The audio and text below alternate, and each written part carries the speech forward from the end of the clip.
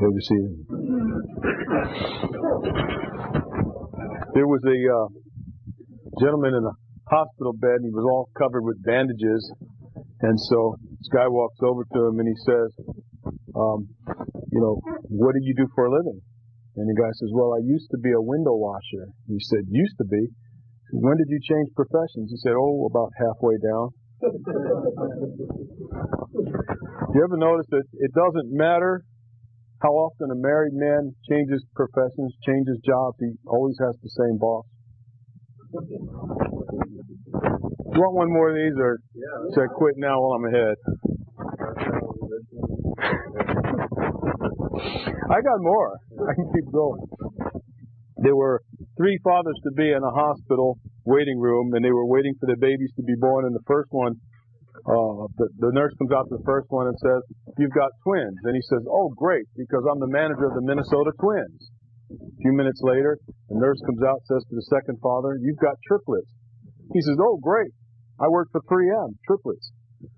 And so a few minutes later, the third father jumps out the window, and the nurse comes in and says, "What happened to him?"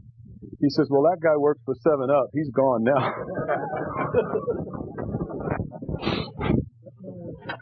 The only other thing I want to do before we get started is just shameless promotion, if I might. And the flyers that you have talk about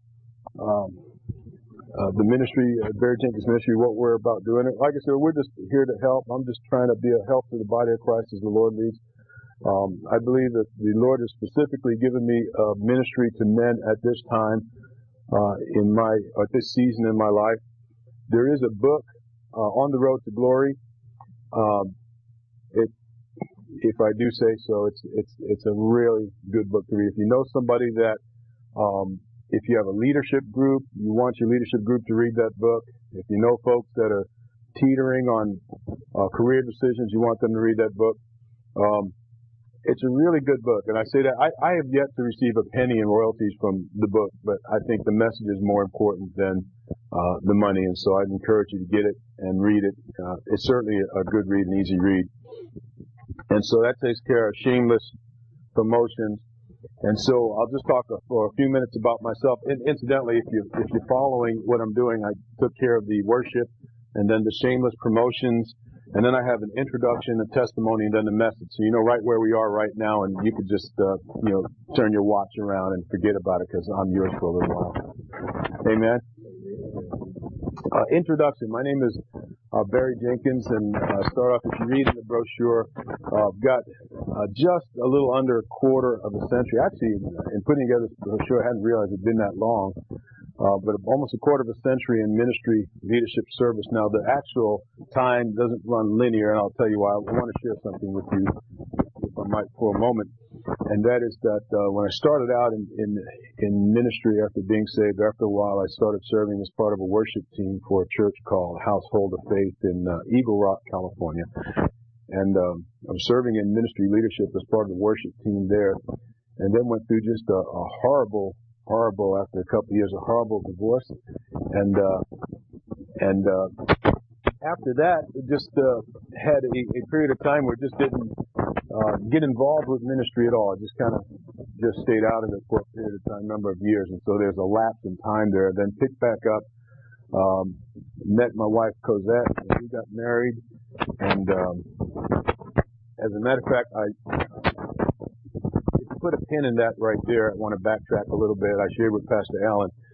You'll probably see me refer to my notes a little more today. If you do that, bear with me, because I just got word today that the ex-wife left, and there's arrangements to be made. So I took time away in preparation with you guys and ask you to bear with me and forgive me. The message is in there, but I might have to read the notes a little bit to get it out.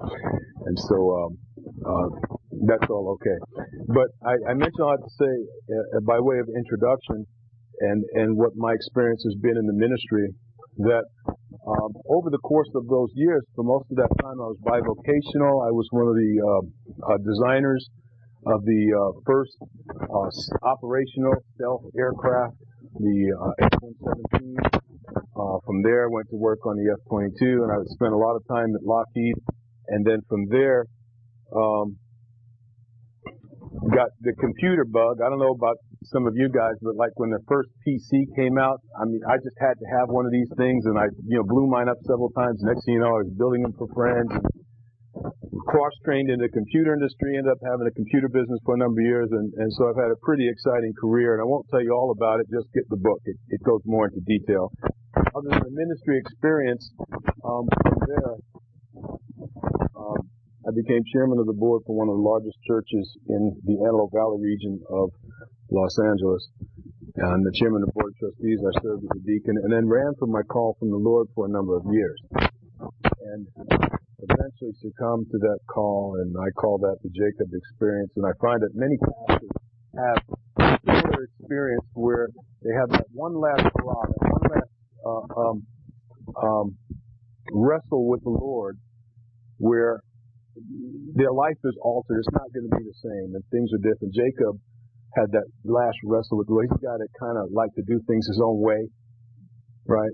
And even as I accepted my call to ministry, I like to kind of do things my own way. I had my milestone chart laid out, and I knew how the church was going to be successful in 3 years, and I was going to tell God how He was going to do it.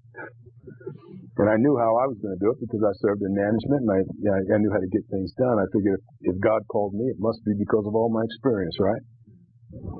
I later come to find out He doesn't want your ability; He wants your availability, right? And so anyway, there's a reason I'm going into all of this. It was right about the time that I accepted my call to ministry, and I was given a church to pastor. And the church had just become a Foursquare chartered church that I took ill. And, it wasn't one of those things where you got over it right away. It was one of those things where you just kept getting sicker and sicker, and you say, wow, I'm waiting for this thing to get over, but it just didn't happen. And before you know it, I was diagnosed with pneumonia, and then the pneumonia didn't go away right away. It just kind of lingered on, and a year later, I'm still fighting symptoms of pneumonia. And then my wife and I were trying to get diagnosis. We were trying to find out what was going on. The doctors were at a loss. They could see that there was a problem, but they couldn't tell me what it was. And then some solid diagnosis began to come in. And I was at the doctor. I was alone. I was at the doctor. And he said, sit down, I want to talk to you. I'm like, me? Okay. I'm sitting down. He says, he explained that I had lung disease. And he explained that it wasn't good. And at best, maybe we can get it stabilized so that the lungs don't continue to deteriorate. But he said, we can't give you another set of lungs, and what you've got is the way it is. And, I suggest you go home to get your affairs in order. I mean, I thought it was surreal. I thought he was talking to somebody else. And so I'm looking around, and I'm the only one else there, And so, I called my wife, and I explained to Cosette, and she didn't know what this disease was, and she went and looked it up, and so, I'm waiting for her to come home from work, and I'm headed home from work, and I mean, that's some long hours. You're thinking about, well, what do you say to your spouse? What have you really got to say? You've just been handed this news, and you don't know how she's going to react. You don't know how you're going to react. And so I started putting together all of these plays in my mind, going over a playbook of how, this thing is going to play out. What am I going to say? And so I had this speech, I'm all ready to say, well, baby, I'm not afraid to die, and you need to be encouraged. I know the Lord's going to take care of you, and I trust Him, and I'm looking for something out of this, right? I'm looking for, we're all guys here. I'm looking to have, hold on to her and have a big cry myself. I mean, I've just been handed this news, and I literally was struggling to breathe every moment of my life, and didn't know when or if I was going to wake up if I fell asleep, because breathing was that difficult. And so it was in that environment that something happened in my life, that something happened that changed the course of my life forever. And I believe the Lord has set me from that day on a mission, and part of that mission is to be here with you today. I'm ready to give my wife this speech. I'm ready for my helpmate to be my comforter at that moment. I mean, can any of you relate to that? I mean, by all accounts, it didn't look like I had much time at all, and I'm thinking at least, I can hold on to my wife and have a good cry about this, Is anybody looking at me like I'm a wimp because I admitted I wanted to have a good cry? Well, you do that to that. I'll get the mic and I'll just keep talking. Cosette came home, and she was in tears, and she walked through the door, and she was really broken up. And I said, well, let me go and, do the speech, and let me go and grab her and hold her, and let me go get this done. And I prepared for it in my mind. And so I come around her, and I grab her, and I hold on to her, and I said, baby, don't cry. I'm not afraid to die. I'm ready to go meet the Lord. And she looked at me, and she said, you? This isn't about you. It's not? She says, you have accomplished everything you set out to do in your life. And if you die now, my hopes of having children die with you. And that's not fair. There's not enough time to start over. We've been trying to have children at that point, 13, 14 years. And to be honest with you, my attitude, quite frankly, was, hey, I accomplished the things I set out to do. If that's your goal, then you take your goal and you run with it. I know that we're all fellas. I know there's no blanks here, right? I mean, I have 2 kids, and I know I'm not the problem. And my attitude was that if she wanted to have children that bad, then she needed to take the lead. And really, quite honestly, there was a part of me that felt that I didn't know if I wanted to bring 2 more children into the world. I was probably at that point still hurting a little bit from a bad failed marriage, and I just made up my point at some time that breakup that I was afraid to bring more children. I mean, because what if the marriage doesn't hold up? Then I've got to deal with that. And so that was something I had to deal with. And so here I am in the midst of this, wanting the comfort of my wife, and I've got handed the worst news of my life, and it's already hard to deal with. And then my wife, with her telling me this, that it's not about you. I mean, it was like getting pounded in the chest. I mean, that was hard. I mean, it was a weight and a pain on top of the weight and the pain I was already shouldering. Can anybody relate to that? How old were we then? I don't remember how old. This was about probably about a good 8-9 years ago.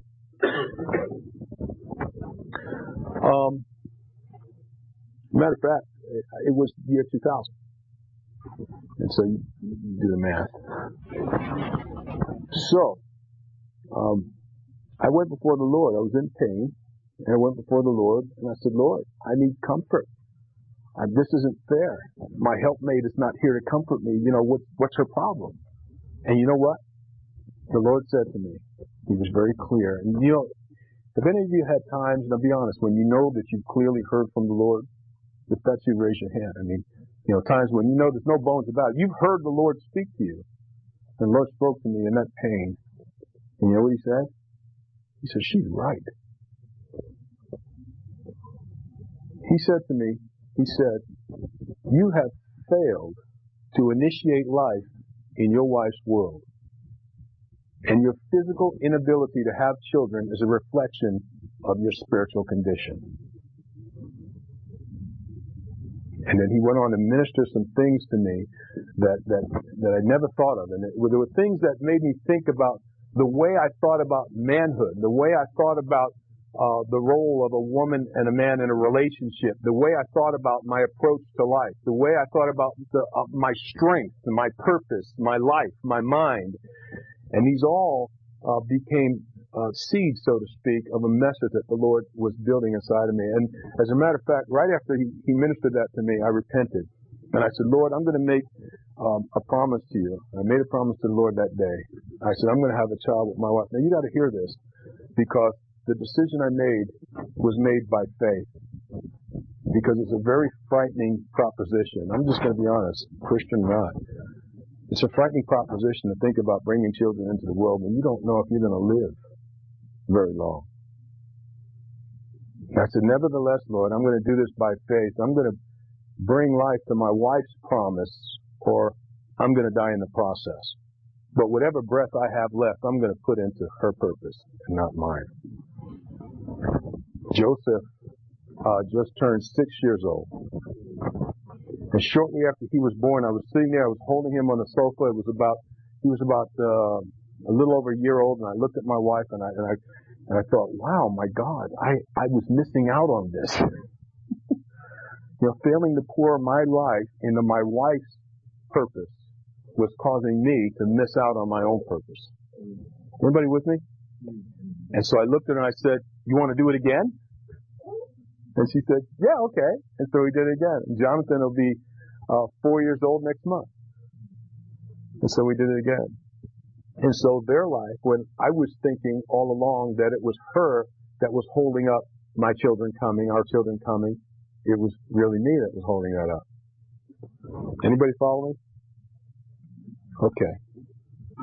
Turn to somebody and say, he's talking to you tonight. All right. Did you guys have enough? I mean, can we just wrap it up here so we keep going? That's just a testimony. We haven't gotten into the message yet. You mean you're done with kids? Oh, you're done with kids? Oh, I thought somebody told me they walk out if they don't like the preacher, so I thought maybe he was saying it. Praise God. Do you guys love me? You guys love me so far? All right. So far. All right, now we'll get into the message. And the message tonight comes out of a book that was born in that instant. And there was a message that was given to me that has taken many years to grapple with, to understand, to pen, to put down. And one thing has been very clear to me that the Lord wants me to write this message. And as a matter of fact, the Lord confirmed this message about a year later. I was sitting in at a school of pastoral nurture with Dr. Jack Hayford, and he went down and he gave a message that just hit all the highlights that the Lord gave me that night. And it was a confirmation that, yes, I did hear from the Lord.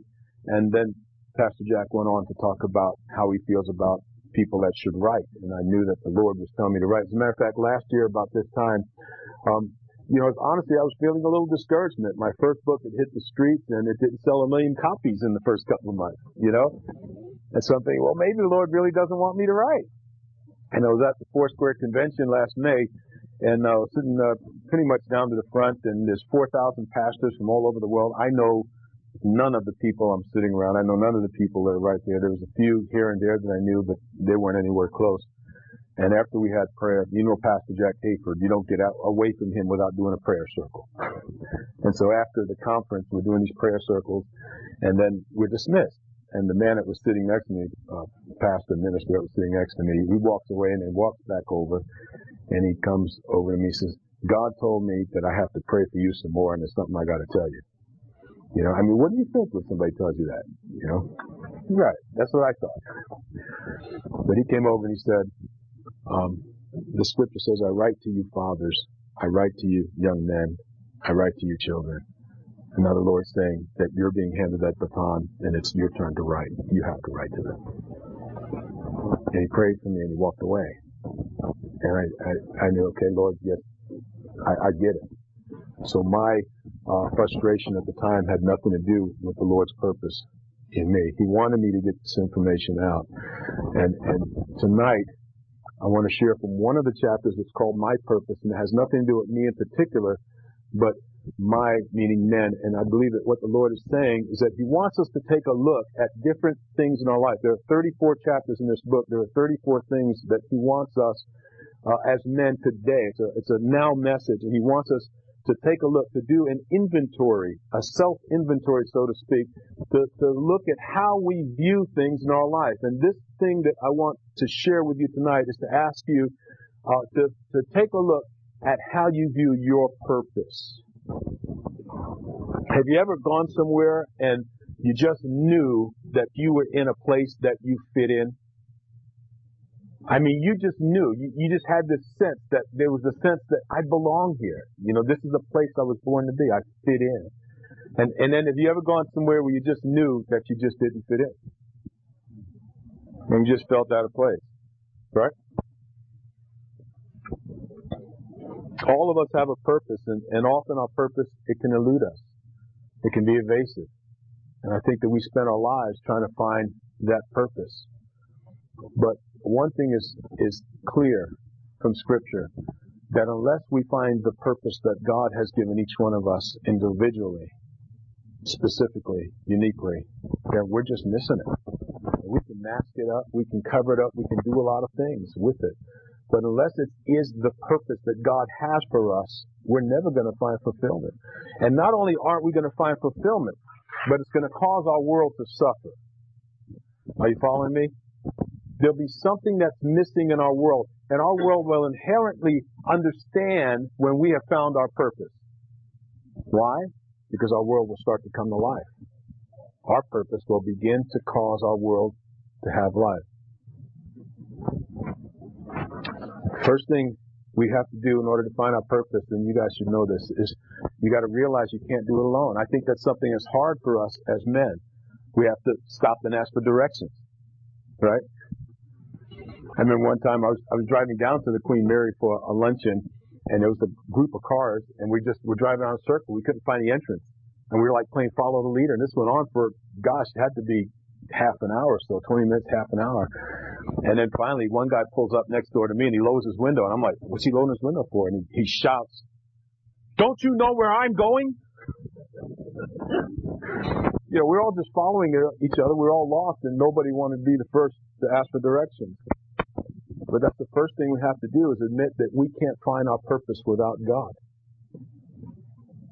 We're going to have to get close enough to Him to where we can begin to understand our purpose. I want to illustrate something. I want to bring an illustration. How many of you are musicians here? Do we have any musicians, guitar players? Do you have a guitar player?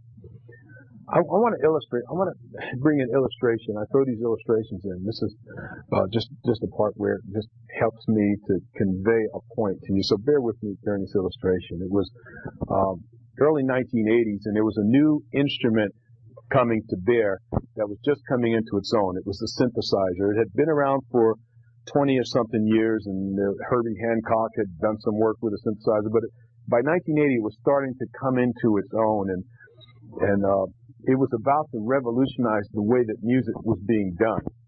Any of you that are into music can relate to that. I don't know how many of you listen to music? We all pretty much listen to it. How many of you are at least 50 years old? Most everybody. So you can probably relate to what I'm saying. You remember the days before the synthesizer. You remember those days. Music was different, yes? And so music has somehow changed. It's still music, but there's some, I thought I turned it off. I'm going to have to, excuse me. Pastor, would you turn it off for me?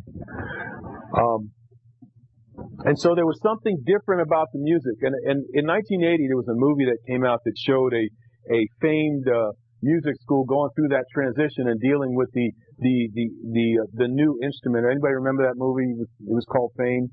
And there was a scene from that movie that I remember, and it's really applicable. Not that anything other than that lesson really is relevant to today's message and relevant to us, I believe, as men today, relevant to our society today.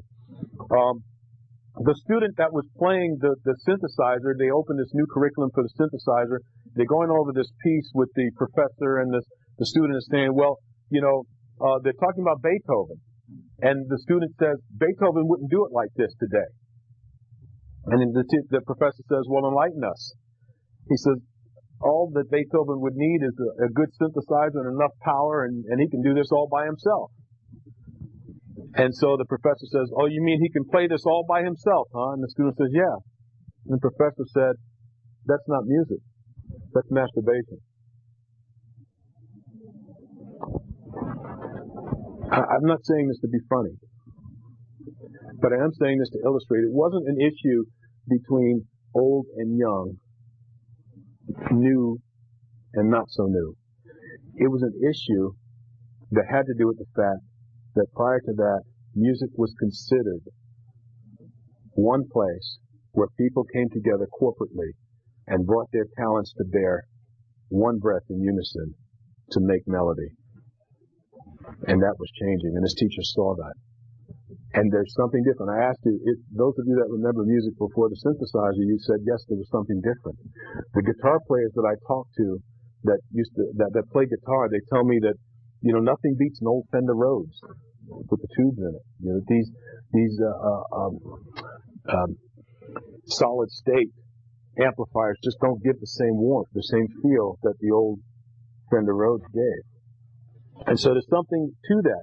When you don't have the many breaths together, working together in concert, there's something different about the music. It's a monotone, synthetic music.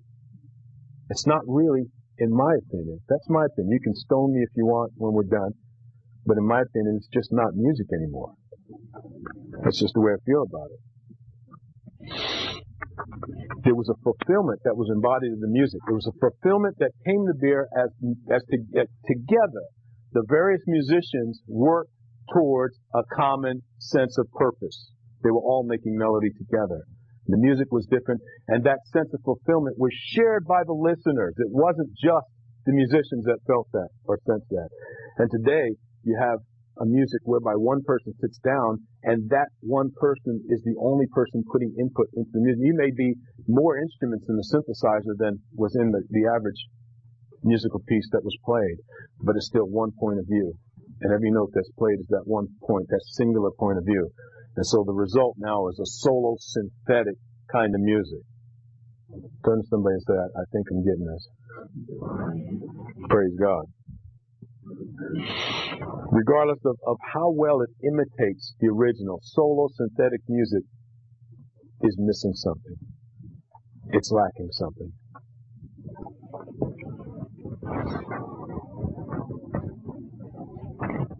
There's times when going solo is appropriate. There's times when one lone voice in the crowd, it can be a beacon to illuminate and give focus to others. But having said that, the use of technology today has caused the shifting of a pendulum in such a way that it's not necessarily one lone voice anymore in the crowd, but we're becoming isolated voices of increasingly lesser significance. Has anybody called the bank lately? Have you got a live person? Has anybody tried to get customer support at anything lately?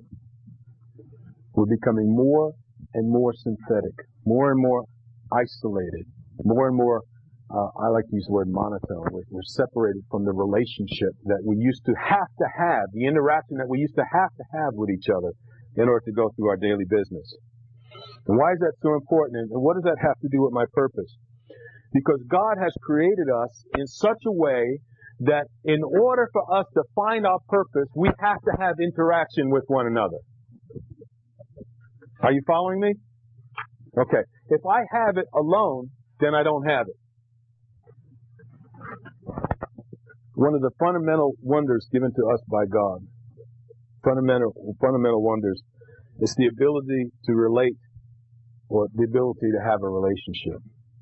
And at the most basic level, when boys meet girls and the spark flies and they become married, and then there's an exchange of passion between the two, and in that exchange, life is passed from the man to the woman, and that life ultimately is nurtured in a woman, and it comes forth and it clings to the one that birthed it. I always find it interesting that, the new babies don't cling to their dad. They cling to the mom. But wait a minute, you came from me. You're the life that came from me, but you don't cling to me, you cling to her. Anyway, that's another message. That life-giving process is not a monotone, synthetic process. It is a symphony, and it's intended to be played not by a synthesizer, but it's intended to be played in terms of a relationship as we relate to one another, and in that relation we're all coming to a place of mutual fulfillment, mutual purpose, and not self-gratification. You guys got real quiet on me. Well, praise God, maybe somebody's getting this. Turn to somebody next to you and say, you're going to get this on the way home. That process of having children, it's an example to us. It's an example given to us by God of the whole process of God saying that I want it to be a symphony. I want it to be a group. It's not supposed to be, in order for life to propagate, in order for there to be an infusion of life in your world, it's going to take some cooperation here. You with me? Wait a minute, you with me? Okay. That example that God gives us, it's not a temporary fulfillment.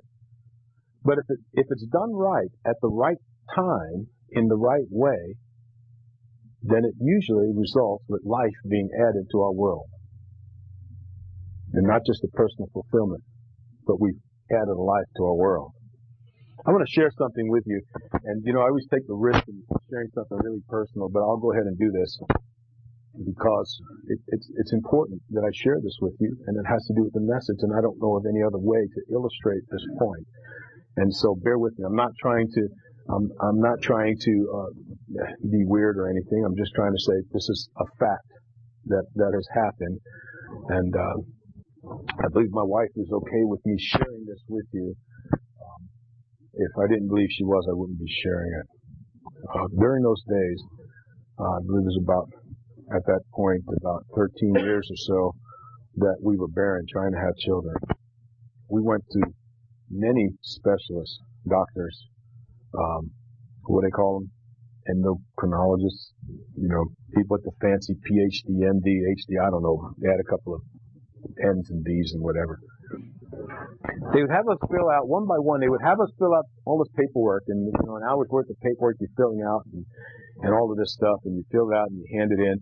And then comes the interview. After they've read all of the paperwork you filled out, you're sitting down with the doctor one by one, and here comes the question. The first doctor, I'll never forget, that asked us this question. I thought that she was crazy, and I was about to get up and walk out. I took it was offensive. I took it as being offensive, but then she went on to explain, and she said, I have to ask you this question. And incidentally, each doctor asked this question. But she said, when you guys are intimate, do you plateau together or not? She said, we don't understand it medically, but the couples that do, it's like 90% greater probability of them being able to have a child than the couples that don't. It's a very small amount in there. And so if you're trying to have children, she said, you got to start making it work. Are you following me? Okay. And so there's many ways, brothers, to derive gratification. There's many ways, even when you're married. But a linear, one at a time deal, if the goal is to produce life in your world, it's not going to happen in the same way that a mutual fulfilling experience is going to happen. Are you following me? And so that life itself supports the fact here that therein lies a problem. That's a problem with masturbation. It produces no life in the world. It's just self-fulfilling. And God didn't put us here to be all self-fulfilling men. He put us here to be men that cause something to happen in our world, that cause life to be initiated in the world around us.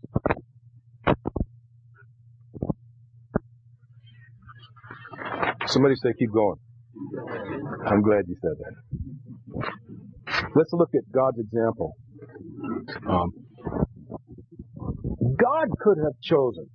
He could have chosen a synthetic route, a solo synthetic route, to have his own fulfillment. He certainly doesn't need you and me to be fulfilled. He's God. He's self-existent, omnipresent. He's the all in all. He doesn't need us, but he chose that we will have fulfillment together with him. He chose that. So in other words, he's concerned about you and me and our fulfillment. Can you see that? In that mutual fulfillment between us and God, there comes a release of life from him that works through us, and because we give birth to it as men, that life begins to cling to us. And it's called our purpose. Are you following me? True spirituality is not attained synthetically, anesthetically, or singularly. If it's only self-fulfilling, it will never reach the intensity of God's purpose in you. If the only one that's being fulfilled in your game plan, fellas, is you, then you're cutting yourself short. Amen? Amen.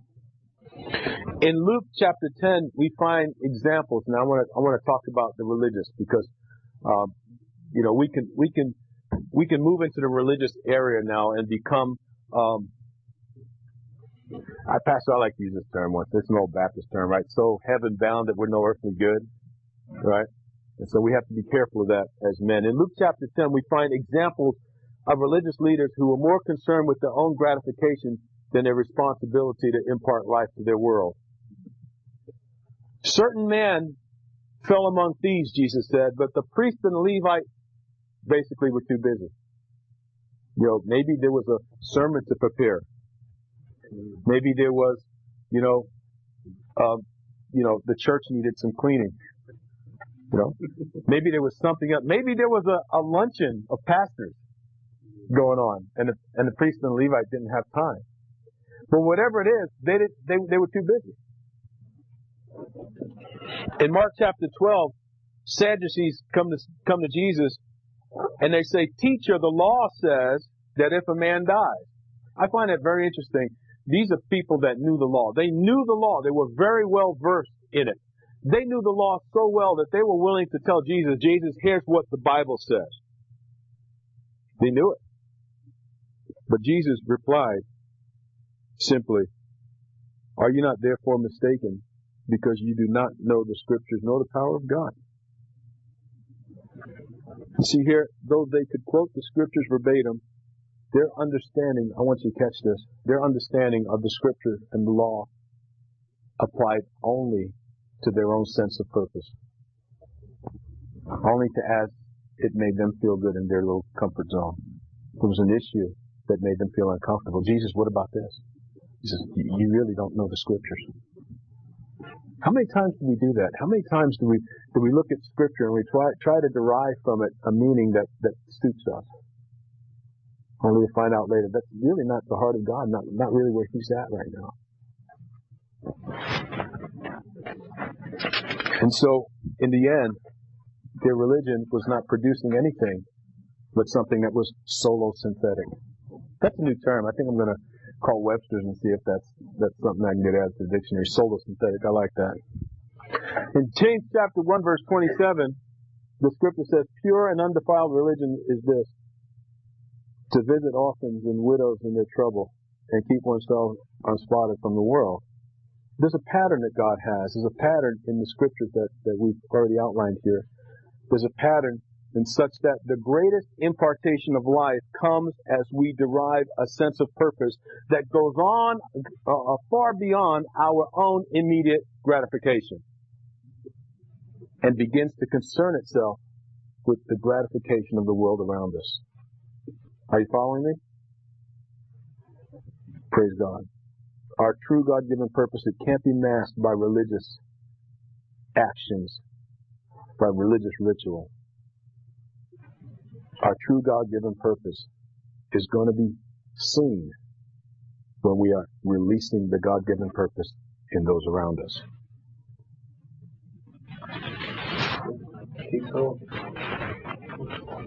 So what's God's purpose for me? Turn to somebody and say, "What's God's purpose for me?" Why don't you turn to somebody else and say, "Well, what's God's purpose for me?"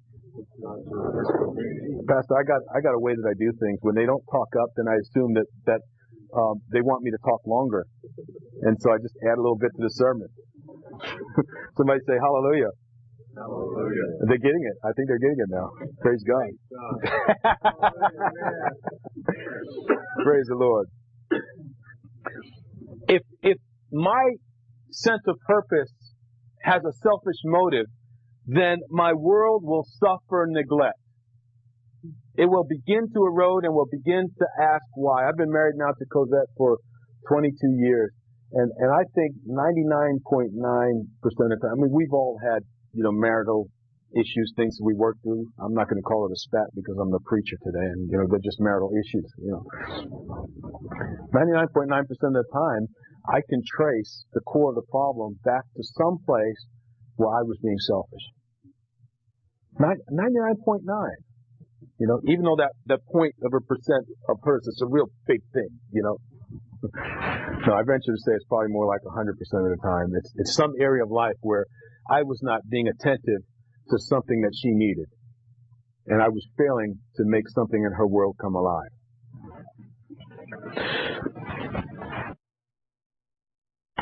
How do you view the people in your world?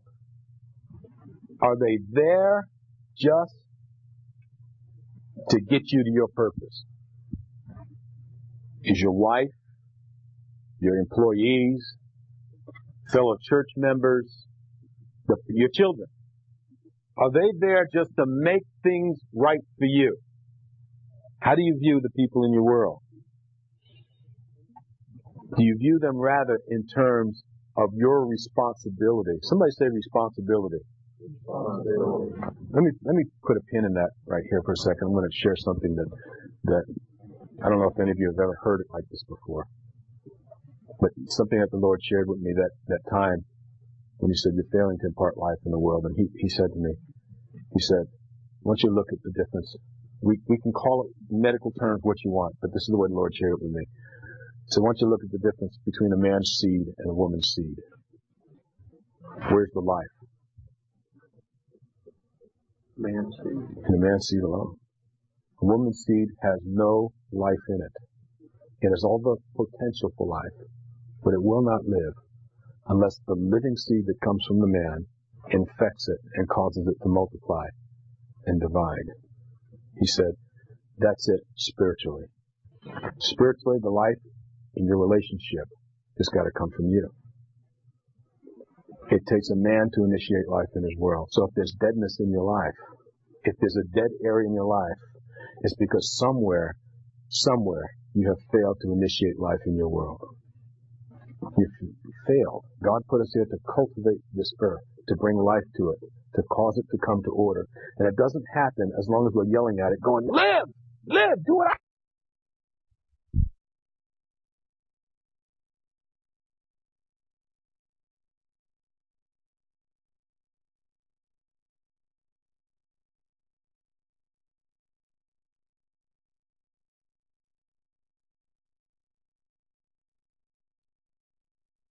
get back to my notes a little bit right now.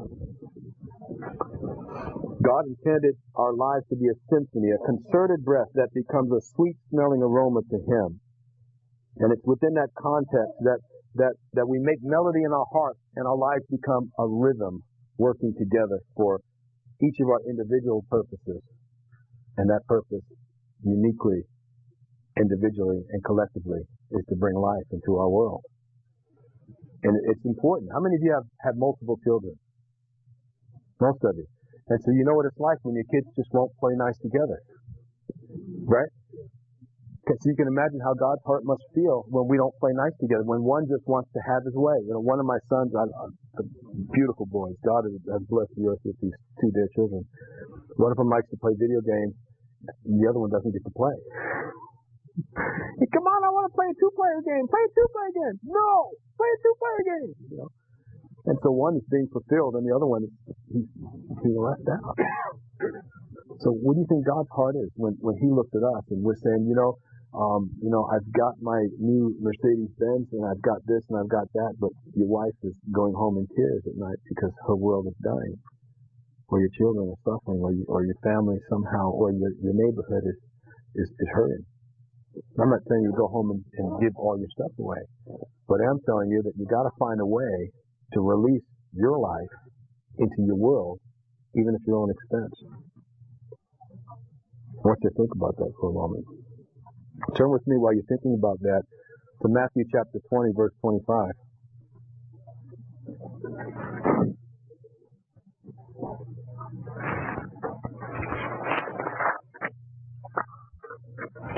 God has given us a blueprint for living, and by studying His plan, we come into an intimate knowledge of the one who created us. And between the pages of His Word are His concerto. He wants us to play this thing like a symphony. He wants us to be able to get together and play it together. He didn't even have to leave us His Word. He could have said, everybody else go off, get your voicemail boxes set up, get your computers together. We don't even have to go to the store half the time anymore. We just get online, get our website together, and we're in the solo synthetic world again.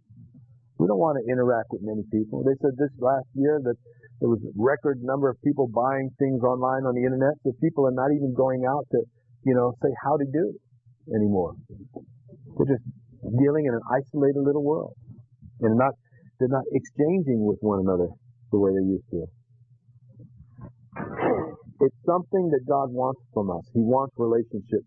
He wants us to understand the nature of our relationships together. And it's something that takes humility, open-mindedness, maturity, and a willingness to come out of ourselves and draw near to God's people. It also means being able to stop and ask God for direction. By nature, we want people that see us as men to see us as strong and able. And, asking direction might put us in a different light. But how many of you know that the scripture says pride goes before a fall? Haughty look before destruction. Something to that effect, right? Praise God. Matthew 20 and 25, I had you turn there. How am I doing on time? Okay. Matthew 20, 25. Jesus called them to himself and said, "You know that the rulers of the Gentiles lord it over them, and those who are great exercise authority over them. Yet it shall not be so among you. But whoever desires to become great among you, let him be your servant. And whoever desires to be first among you, let him be your slave. Just as the Son of Man did not come to be served, but to serve, and to give his life a ransom for many." Do you see how life comes when a man sees his purpose in terms of surrendering himself in order that his world will live? Are you following me? Jesus Christ came for that. He came so that we can all have a renewed sense of purpose. He came and he went all the way to the cross with it. He says, "You know what? I am laying my life down because in the process of me surrendering my rights," he could have come down and said, "You know what? Paul, Peter and Andrew and Thomas, come here, do this, do that, do this, do that." He could have stayed up on his own. He didn't have to go to the cross. But he was giving us an example of leadership. Not just leadership, but more specifically male leadership. Because there's something that happens when a man lays down his life. The Bible says, "No greater love has any man than this, than to lay down his life for his friend." We tell our wives all the time, "I love you, I love you." And then we don't understand when she says, "I don't believe you, I don't believe you." Because out of one side we're telling them, "I love you," and out of the other side we're saying, "Now shut up and do what I say."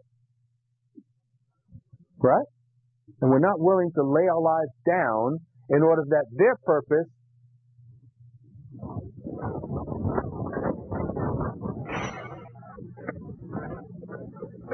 A true leader is going to reign in humility. He's not going to parade himself. He's not going to, and you know what, brethren, people will sense whether or not your leadership is godly. They'll sense it when they see you and your ability to submit. They're not going to see it in your ability to reign over them. They're not going to see it in your ability to strong-arm them. They're not going to see it, we can have the Visa card, the bank account, the house, the job. They're not going to see it in all of that, brothers. They're only going to see it when we go to our pastor and we say, "Yes, sir, is there anything I can do to help?" When we lead them to church, when they see our ability to humble ourselves, then they'll say, "Now that's a leader I can follow." Are you with me? If you still love me, wave at me. Praise God. I'm getting a lot of love today. Pride short-circuits our leadership. And it can never equip us for gain. It can never make us better. Pride can only take away. I'm going to get ready to close now. Somebody say amen. Amen. Pride has many disguises. Many disguises. One of the disguises that we like to put on pride is nobility. Right? We come and there's things going on, and then we make a noble proposition, a noble statement, and people think of us and, wow, this person's really noble. I mean, nobles tend to rise to the top in difficult situations, and they tend to become nobles, and they gain power and authority during hard times. Correct? In the midst of a dysfunctional situation environment, there's likely to be a noble that rises up. But that person's purpose is only going to be fulfilled as long as the dysfunction continues. Are you following me? Maybe you're not following me. Let me try to give some examples.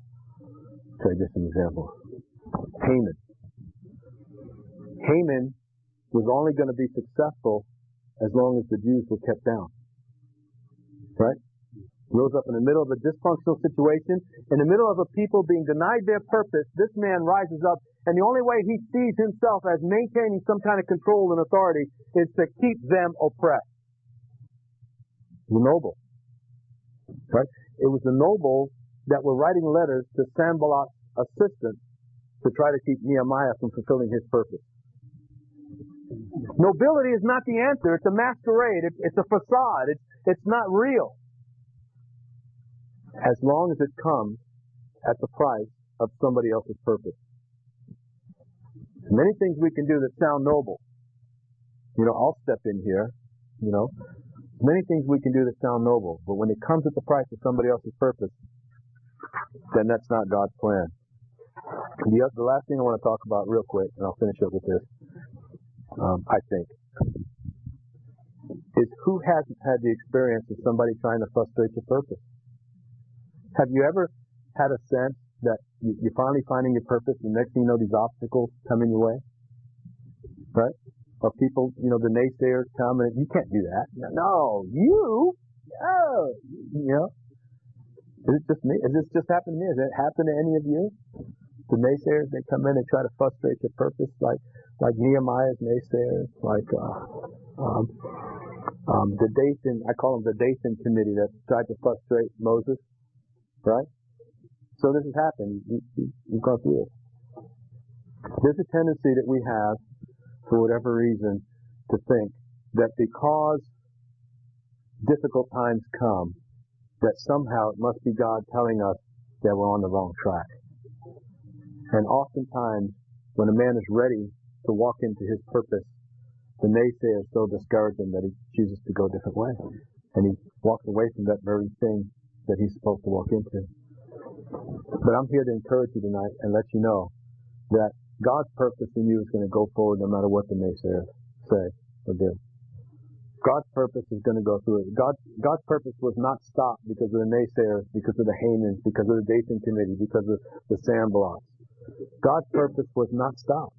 And his purpose is not going to be stopped. If anything, you need to be encouraged, because when the nobles rise up and the naysayers begin to come at you, it's most likely it's an indication that you're on the right track. Somebody look at your neighbor and say, "He's talking to me." Praise God.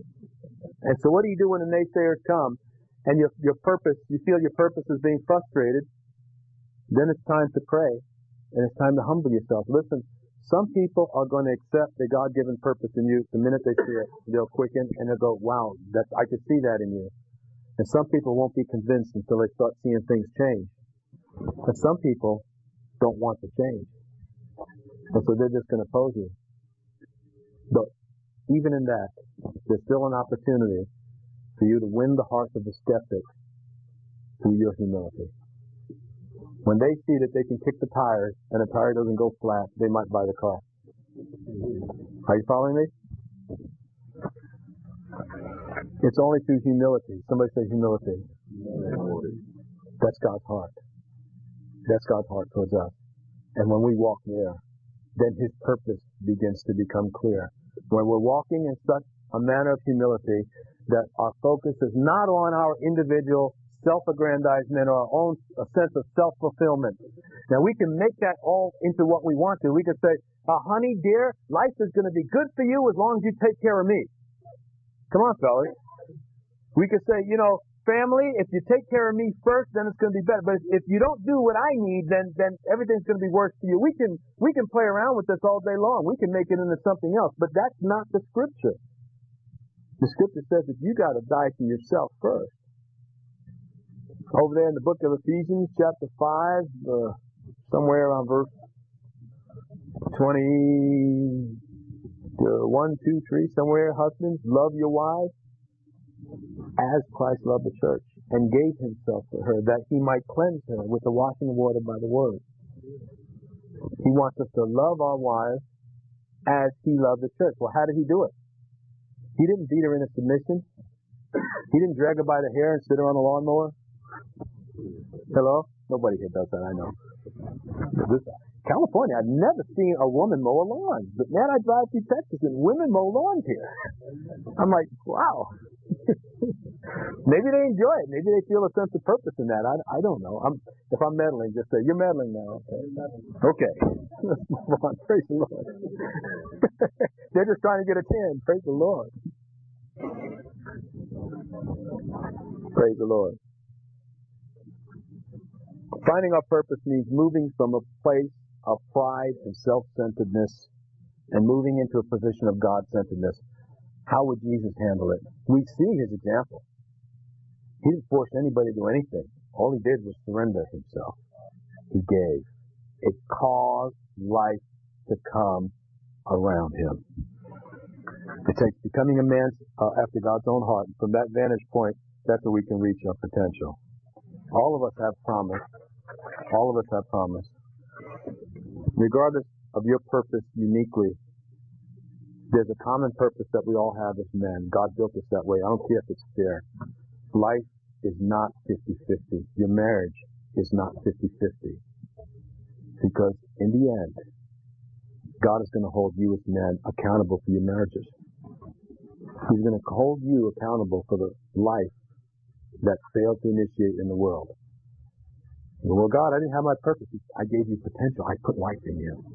I gave you the ability to bring life to your world. You know, some things just won't happen until a man touches it.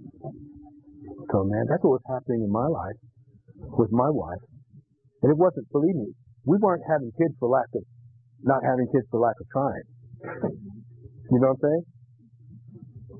But I didn't put my heart, my purpose into my wife's plan and her vision.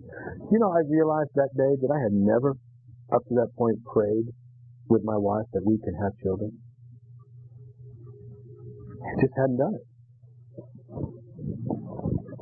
Abraham's prayer caused a whole town to become fertile. I hadn't even prayed for my wife that she can have children. In order for life to come your will, gentlemen, I'll close with this. It takes a man to give his world life. I want to ask you to do something.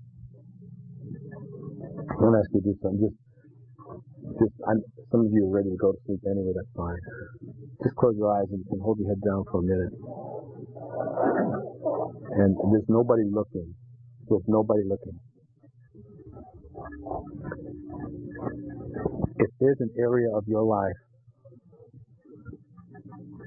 that has risen itself against the life in others, if there's an area of your life that you need to die to in order that your life may give life to others, why don't you just raise your hand and I'm going to pray with you. I'm going to ask the Lord for renewal in your life, for a renewed sense of purpose. Praise the Lord. Thank you for your honesty. That there's an area in your life that needs to come alive, and the Lord convicted you during this message that there's something about your life that needs to pour into the life somewhere else than that's you. Father, I thank you for those brothers. I thank you for the honesty. I thank you for the message that you've given. I pray now, Lord, quicken their spirits. Let not our morsel fall to the ground today, but let it bring new life and new hope to each of these, my brothers. And Lord, that we know it's you. That we know it's you. Let their world tell them there's something different. I feel alive. Let their world minister to them, Lord, that the message you've given tonight be multiplied and multiplied and multiplied as men step up and they are no longer afraid to surrender themselves in order that their world may live. Thank you, Lord Jesus. I pray for the rest of these. I pray, Lord, that you minister to them and through them. Lord, let the men at this church foster life in this community. In Jesus' name, amen. God bless you. Amen. Thank you, Pastor. Thank you so much.